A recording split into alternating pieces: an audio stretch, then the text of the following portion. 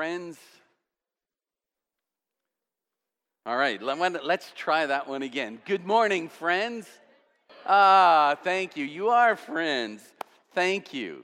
And happy Father's Day to those of you who are fathers. And many of us have fathers and father figures that have spoken a lot into our life.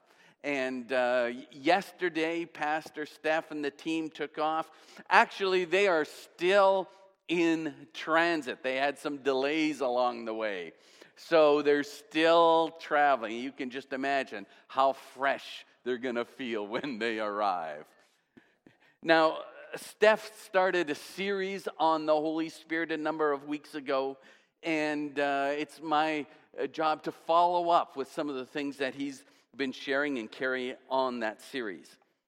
Now, I want you to imagine trying to write a manual on someone that you're very close to, whether it's your father, whether it's a spouse, whether it's a friend or a brother and sister. Can you imagine how difficult it is to write a manual that says, this is how that person is, this is how they will always respond, this is when this situation happens, this is what they're going to do. That's a difficult thing to do, isn't it? Because you're dealing with a person.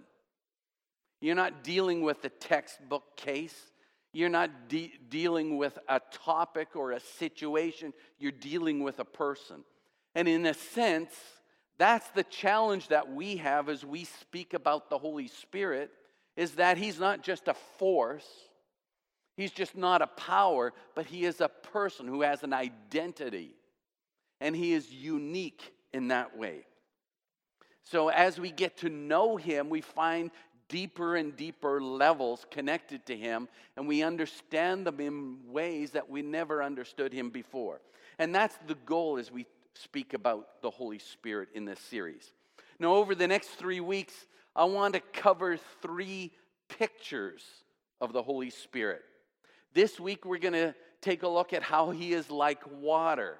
Next week, how he is like wind. And then the final week, how he is like fire. So this week, we're talking about water.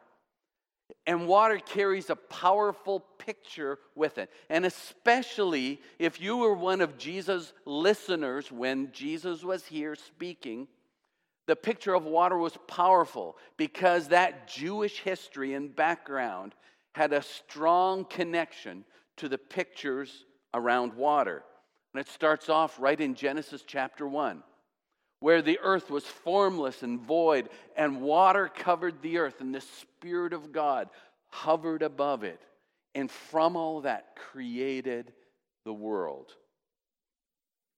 When you think of water in the Old Testament, a lot of people would think of David, the shepherd, and how he spoke of the great shepherd leading us beside still waters, which spoke of the peace that the presence of God would bring. And it's interesting that the covenant that was established, we called it the Mosaic covenant because it came through Moses, that the Mosaic covenant had a strong connection to water. See, Israel, to be God's people, were not to be like any other nation. They were to worship the one true God. They were supposed to be separate from all the nations that served all kinds of gods. Gods of water, gods of earth, gods of fire, gods of fertility, gods of power, gods of sorrow, all kinds of gods.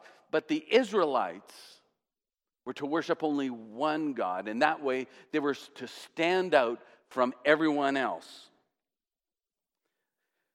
Now God made a covenant with him, and a covenant has 2 sides, has obligations on 2 sides. Now the obligations to the Jewish nations was this: they had to obey all the regulations that God set out. There was regulations for their food, certain kinds of food and to be eaten in certain kinds of ways. Certain kinds of clothes to wear or not wear. Certain holy days. and all kinds of regulations. Some of those regulations, as you read them in the Old Testament, seem just a little bit weird. Why would God make that a regulation? And God rarely explains there why he chose certain things. But these things were supposed to be regulations that set them apart. And it was their part of the covenant, that they would recognize these holy days, that they would give certain kinds of celebrations and tithes to the Lord. So that was the Israelite side. God's side would be this: I will bring you to a land flowing with milk and honey, and I will make it produce wonderfully. I will send the rains and the waters to cover your land so that it will always produce. And it will be so abundant that once every 7 years, you don't have to plant. That you will have so much bounty the other years, you could take a year off. And every 7 sevens, you get another one, the year of Jubilee. In fact, the land is going to be so bountiful that you could take 2 years off. Wouldn't that be kind of nice? Talk about sabbaticals. Talk about time off. We have so much stored up. And God would do all of this because that's the two sides. But if the nation of Israel did not keep their side, then God would withhold the rains and turn that land of plenty into a field of rocks. And so every time the nation of Israel in the Old Testament faced times of drought, it was supposed to be their time to start searching their hearts to say, where have we left God? How have we not obeyed him? Where are his blessings? The blessings have left because we have left God. And so that Old Testament connection between the rains and the produce and the land producing was very closely connected to their own side of the covenant. Now, in Malachi chapter 3, God puts it this way as he's trying to encourage the nation of Israel to come back to him. And he says, come back to me, bring the tithes into the storehouse, and I will pour out, that picture of water, I will pour out a blessing so huge you won't even be able to hold it. See, the picture of pouring out and the picture of water and the blessings connected to that was a strong storyline that was intended to go through all the story of the Old Testament. And sometimes we've tried to bring that story into the New Testament, into our lives, and we sometimes think, if I'm not doing well financially, does that mean I've somehow left God? And the connection is not the same, because we don't have that same kind of covenant. And that's what makes the Old Testament story very unique from the New Testament story. Because in the New Testament, we realize that God's Spirit is still with us, even during the difficult times. So in the Old Testament, when Israel was going through some of those difficult times, when they had turned away from God, but God was trying to bring them back and paint a future for them, which was so unique. In the book of Joel chapter 2, God says this to his people: I will pour out my Spirit upon all people. Your sons and your daughters will prophesy. Your old men will dream dreams. Your young men will see visions. And in those days, I will pour out. You see the picture of pouring out. I will pour out my Spirit upon even servants, men and women alike. And the unique thing in this prophecy was this: instead of God working only through prophets or certain holy men or people of stature, that God was predicting a time that he would pour out this blessing on all people, whether you were a man or a woman, whether you were a servant or whether you were a king, and that it would be available to all people. This pouring out would be on and in all people. And that was something that God was pointing at. So that it wasn't just about serving God, but it would be about having a new life within us. Which speaks very closely to the picture that's painted in the New Testament of what we call the baptism of the Holy Spirit. That picture of water. Last week we had a baptism here. And the idea of baptism is to take someone and submerge them, immerse them in that picture of water so that they are completely flooded with water, at least on the outside, right? And then they would arise to new life. And the picture of being baptized with the Holy Spirit is that pouring out of God's Spirit that completely floods every part of our life. Jesus was referring to this in John chapter 4 when he spoke to the woman at the well. And he starts that conversation kind of uniquely. Lady, can you give me a drink of water? And she says, what? You're a man? You're asking me for water? And Jesus carries on that conversation, talking about the water. And he says these words, everyone who drinks of this water will become thirsty again. But whoever drinks of the water that I give them will never thirst. Indeed, the water I give them will become in them a spring of water welling up to eternal life. And the idea is that God's Spirit, what Jesus was going to give us, was something that would well up a new kind of life within us. Something very unique that would not just depend upon us being dedicated, committed, obedient Christians, but it would stir something within us beyond our abilities. That God would start a new life within us. And this new life and this river and these wells of living water is a picture that even follows into the book of Revelation when it speaks of the new heaven and the new earth and the rivers of living water that flow out of the throne. And you can read about it in Revelations 20 and 21 in that last section of Revelations. In John chapter 7, Jesus was standing amongst a crowd, and he decides to just stand up and it's kind of like a street preacher proclamation, and this is what he says. Anyone who is thirsty, come to me and drink, for the scriptures declare rivers of living water will flow from the heart of anyone who believes in me. And this is the little editorial that John adds to it. And he says, when Jesus said living water, he was speaking of the Spirit who would be given to everyone believing in him. See, Jesus' intention and God's goal for us is not simply to place our cognitive faith in him.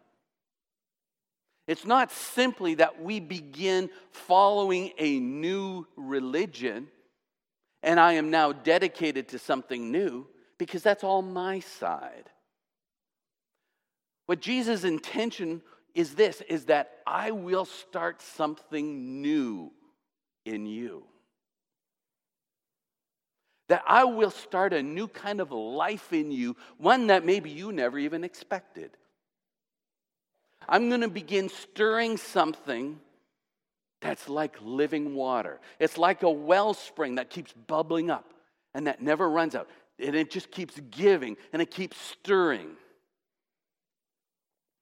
And those of us who know Jesus know that this is the truth. And we put it all together. That when you place your faith in Jesus, something deeply internal changes. God comes to dwell within you, his child, so that he is not just with you, but that he is in you. And that's that unique, unquenchable life that wells up from within and changes every part of you. See, it's not just that we follow a religion. It's not that we just have a belief. It's not that we are just followers of the way. All those things are true.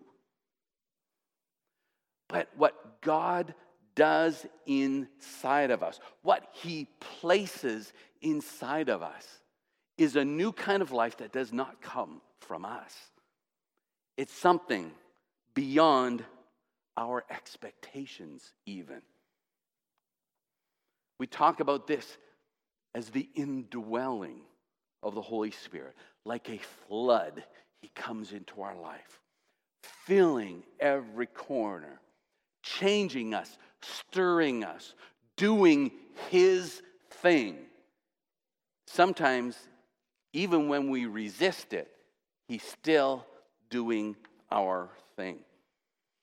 Now, sometimes we ask the question, so who is really inside of us? And if you're a theologian and like to have everything lined out and organized in a fashion so that it makes sense, this is the part that will drive you crazy. Because while we speak of God as the Trinity, the three in one, God the Father, God the Son, God the Holy Spirit, they are separately unique, yet all one. Okay? And that's the complicated part of it. But when we start reading the New Testament, and we start reading who is inside of us, we see this, that the Holy Spirit is inside of us, or sometimes the Scripture refers to it that the Spirit, just the Spirit. But sometimes Paul refers to it as Jesus is in me. Sometimes he refers to it as the Spirit of Jesus or the Spirit of Christ, the Spirit of the Son or the Spirit of God. And these terms seem to be, well, some of us might think that the terms are just a little bit sloppy. But in a sense, since God is not just three, that He is all one, it's completely practical to interchange some of those terms because it is God who is in us. It's that life, it's that flood, it's that spring, that wellspring of God that is stirring within us. And so this is the part that we theologians have to just kind of accept, that the lines are not very clearly drawn because the terms seem to be interchangeable sometimes. So it's the Spirit's work in us that's described. It's Jesus' life within me that's described as that wellspring, that water, that spring of living water. So if that's the case, if within every single believer there is a well of water that's bubbling up, kind of like an artesian well that just keeps going and going, how do I relate to this wellspring? How do I connect to it? What's it doing in me, and how should I respond? So when I think of how we respond to that wellspring within us, I think of three different things. And we'll remain with the water picture and think of it this way. Number one, you could be a paddler. And to tell you the truth, there are some paddler qualities in my life. And the paddler, you know, if you've ever been on one of these paddle boats, you've gone out in the lake, and lots of times you can rent one of these for so much, a half an hour. And a bunch of you get in. And how many here have ever gone in one of these little paddle boats? Oh, yeah. It's amazing how hard you can paddle and how slow you go, right? And it's amazing when you try to turn. You turn one way and nothing seems to happen. You turn the other way and you're going the wrong way. And you're kind of going, and which is why people are just kind of going all over, crashing into each other. And you try to have these races and it turns into, wow, that was fun, but we didn't really go anywhere, right? Lots of effort, very little control, very little progress. And there are some times that my faith and the way I respond to God's Holy Spirit within me is like a paddler. And I guess you could say that the theme of being a paddler is this, that pleasing God depends upon my effort. I'm out there paddling and working and trying to get that water churning, but it's not very efficient. And it's hard to control. And sometimes I wonder, what is the point?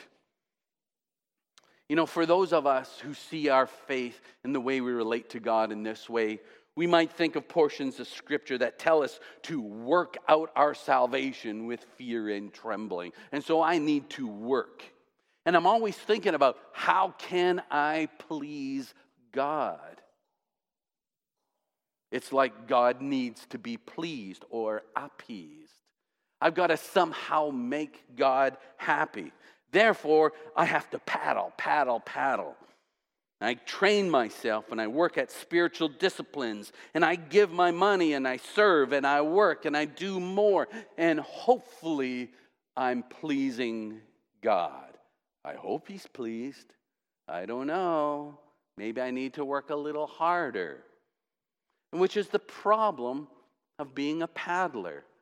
Because you never know, am I working hard enough? And you know, in Jesus' day, there was a group of people who were the paddlers. We call them the Pharisees. They developed a whole structure in order to please God.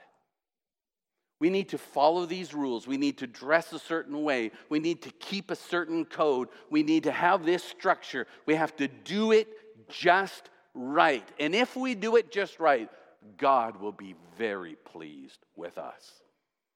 And they developed these rules and the dress codes and all the structures. The unfortunate thing about being a Pharisee or being a paddler is that it leaves you with a cold, inflexible faith. Because you start thinking, this is the way it has to be done. What are you doing? You are not fitting in. That's what you're doing is not faith. It's not the way God likes it. And we develop those unwritten rules about how we act, about how we dress, about how church is done, about the expectations that God has, and about how I serve Him. And I keep wondering, Lord, is it enough? Maybe I need to work a little bit harder. And I sometimes see that paddler within me, that it's about, putting my head down and working a little bit harder. For those of you who, like me, see some of the paddler in you, I'd like to encourage you with these words. Allow room for the Spirit of God to change you from the inside. It's not just about you developing habits and structure, but it's about inviting God to say, Lord, you are the one who's really doing this. And I'm inviting you to stir in me. There's that wellspring within me. Let it well up. Let it change me from the inside. So I'm not just changing my actions, but you are actually changing my heart. And so for those of us who paddlers, we need to think of what God wants to do in our life. Well, there's a second picture, and that's what we call the drifters. When I was a child, I had the stories of Tom Sawyer and Huckleberry Finn read to me. And the pictures of adventure were so strong. I can remember when my parents purchased a house on an acreage along the river. And one of my first things to do was to build a raft, something like the one you see. Take a bunch of logs, nail them together. My idea was, I'm going to hop on this raft and float down the river and have all these adventures. And I soon learned that logs don't float quite the way you imagine they're going to float. But with a raft, you have no paddles, you have no control. In a sense, you drift along where the current takes you. And in some ways, you're disengaged from the whole process. Where you see things go by on the bank, but you don't engage with them. You can't stop and engage. You're just drifting. And there are some of us, in a sense, that the way we relate to God is like drifting. Well, if God wants to do it, I guess God will do it. But the motto becomes this: there is nothing that I can do, or maybe there's nothing that I am willing to do to grow in Jesus. And so I let happen whatever is going to happen. And unfortunately, I see some of the drifter in me from time to time. There's nothing I can do to change this. I guess I won't be involved. If God wants to change my heart, well, that's up to Him, but I'm kind of happy with the way things are. In fact, some of us, even because of the way we give our heart to Jesus, we feel like, well, I've given my heart to Jesus and now it's all complete. All I have to do now is drift along, and someday at the end of my life when I die, I will just keep drifting and go on to heaven. But in between, there is nothing that connects me to Jesus. Sometimes we feel like, well, there's nothing I can do because I'm a fallen, sinful person. And if God is going to change me, it must be all Him. And there are some times in our theology when we take a look at things like sanctification, which is God's process of changing us to be like Jesus, we think, well, that's all God. I have nothing to do with it at all. And while there is some truth in that, what happens is that sometimes I become that drifter where I'm not even interested in what God is doing. I'm not concerned. I'm not engaged. And if I'm going to grow, God's going to have to bring the right people into my life. In fact, sometimes those of us who are drifters, we expect our growth to come from our small group leader, or our teachers, or our preachers, or the people in our life. And we say, if my teacher was a better teacher, I would be growing. But since I don't feel like I'm growing, there must be something wrong with my church, or my community, or my pastor, or my small group leader, or whoever it is. Because it's their responsibility, not mine, to make me grow. And unfortunately, I see a lot of this in me. And sometimes we think, well, if the people that God brings into my life were better leaders and mentors, I would be growing. If my husband was a better spiritual leader, if the person I look up to and I meet with on a regular basis would challenge me more, then I would be growing. But the motto of the drifter is, it's somebody else's responsibility, not mine. For those of us who see some traits of the drifter in our lives, I'd like to say this: look for ways to collaborate with what the Spirit is trying to do in your life. What is God trying to do? Where is God stirring? Is there something that I need to take responsibility for so that this wellspring that's coming up within me, that I do something with it? That this life that is in there, and it is there, Scripture tells us it is, but that I'm allowing it to change me. And I'm cooperating with what God is doing. So the third picture that comes along with the water and how we relate to God is that of a surfer. I didn't fully realize this, but surfing has a whole lingo to it. Did you know an ankle buster is a small wave? Somehow that seems to conjure up pictures that make sense. A Barney is a novice. If you snake a wave, that means you're sneaking out of your turn and taking a wave from someone else. If you're grubbing, that means you're falling off your board while you're trying to surf. But if you're ripping and shredding, that means you're aggressively surfing and you're cutting the waves. You know, you can go on Google and research all the lingo and sound like a professional. But that doesn't make you a surfer, does it?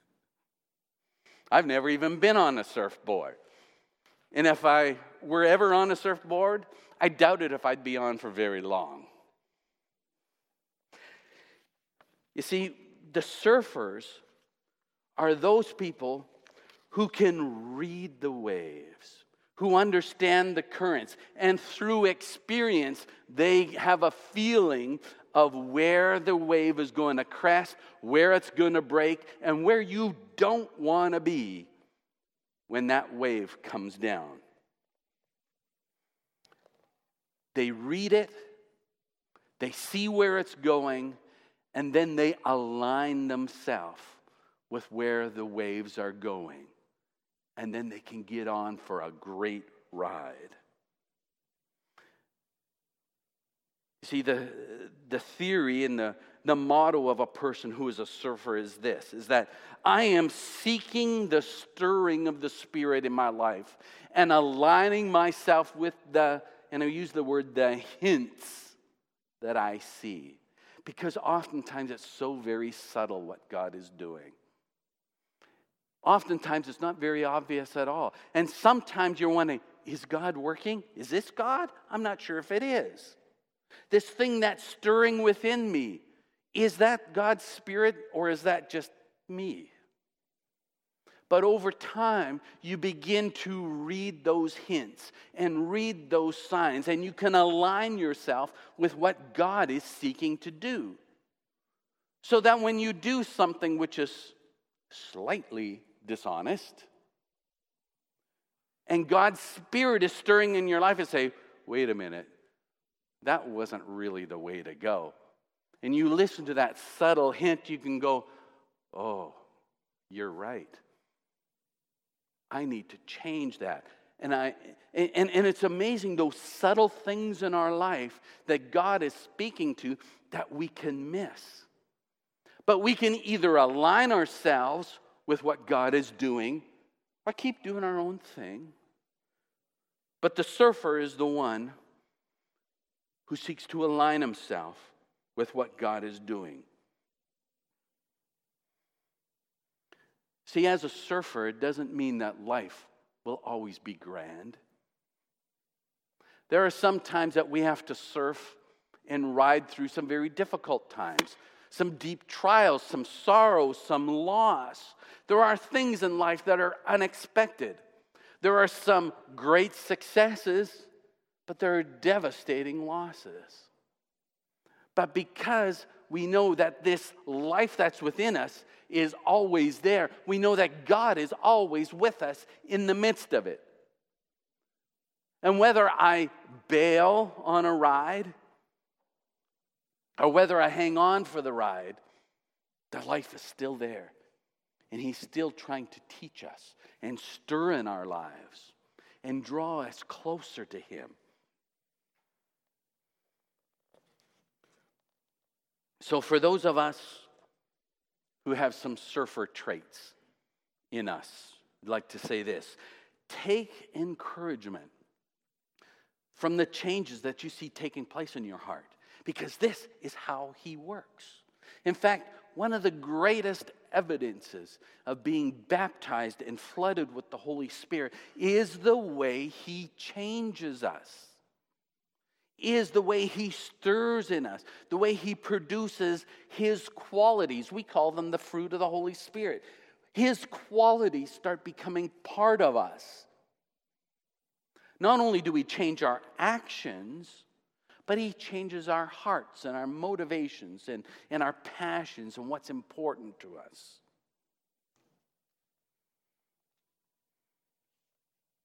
And to take encouragement to say and to think, thank you, Jesus, for this life that's welling up within me.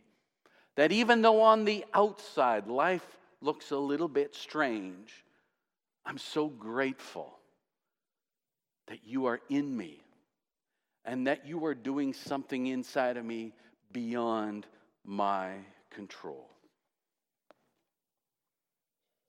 So as we sum this up this morning, we think of the three things that are in our hearts. So that whether you are a paddler, and as a paddler, you think about the things that I can work at, the things that I commit myself to, and how I work in order to please God. It reminds me that some of that I can let go and let God do His work in me. It's not just me doing spiritual work, but remember that He's doing work within me. For those of us who see some of the drifter parts in our life, and as the drifter, I tend to just kind of sit back and, well, maybe someday I'll change, or maybe someday I'll get involved, or maybe someday something will happen. To take those parts and say, Lord, where are you stirring? And where can I work with you? Where can I partner with you? And for those of us who see some of the parts of being a surfer, and which is that real collaborative work, where God is working and I'm cooperating with Him, those are the times that even though whether it's on the outside I sense a great deal of success, or even if it's during very difficult times, I can notice that there is real life happening within me, which in the end is what God's purpose is. God's purpose in your life is to produce that wellspring, that something happens within you that you can't explain. That's what He intends to do. Whether your life is easy or whether it's difficult. Whether you have lots of money or you have no money. Whether you have a big, successful, happy family or not. Whether your family is being destroyed in many ways. That wellspring is what makes the difference. Because it's the Holy Spirit stirring in His child. And it opens the door for you to rip and shred those waves and be on an adventure that in some ways is beyond what you ever expected. Let's pray together. Heavenly Father,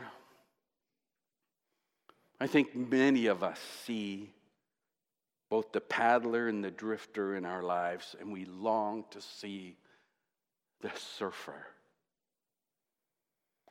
But Father, most of all, we're grateful for your Spirit that enters into us and stirs us.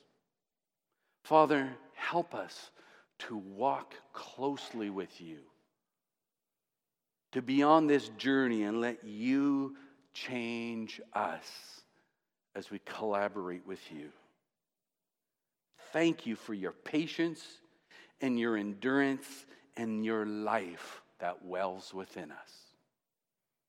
In Jesus' name, amen. And this morning, being a communion Sunday, I want to encourage you to take another look at the elements as we as we take a look at the elements and think of what Jesus does in our life. Oftentimes we take these and we remember Jesus, and that's the intention, that they will remind us and stir faith in us. But as we take these elements today, I want you to think of something that Jesus said. Jesus said kind of an odd thing at one time. He says, if you eat of my flesh, he's talking symbolically, if you eat of my flesh and drink of my blood, my life will be in you. Following that picture of the Holy Spirit, that wellspring of life. And I want to call the servers up this morning.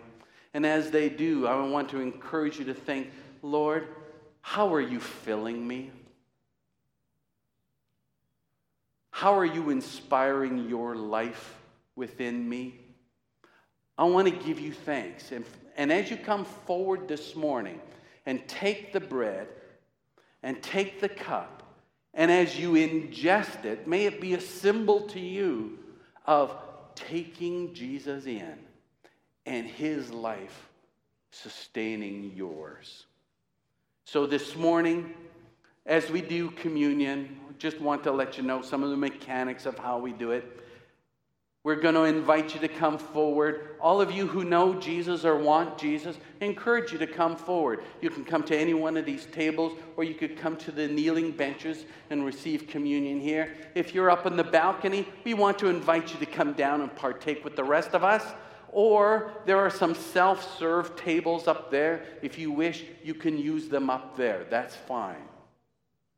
But as you come forward and take it, remember Jesus' life living in you, that wellspring of life that can never die. For those of you who have mobility issues, we're going to come around and you can just raise your hand and we'll serve you where you are, and there's no problem with that. We're going to ask Pastor Joe to pray and lead us in prayer, and then we'll invite you forward. Let's pray together.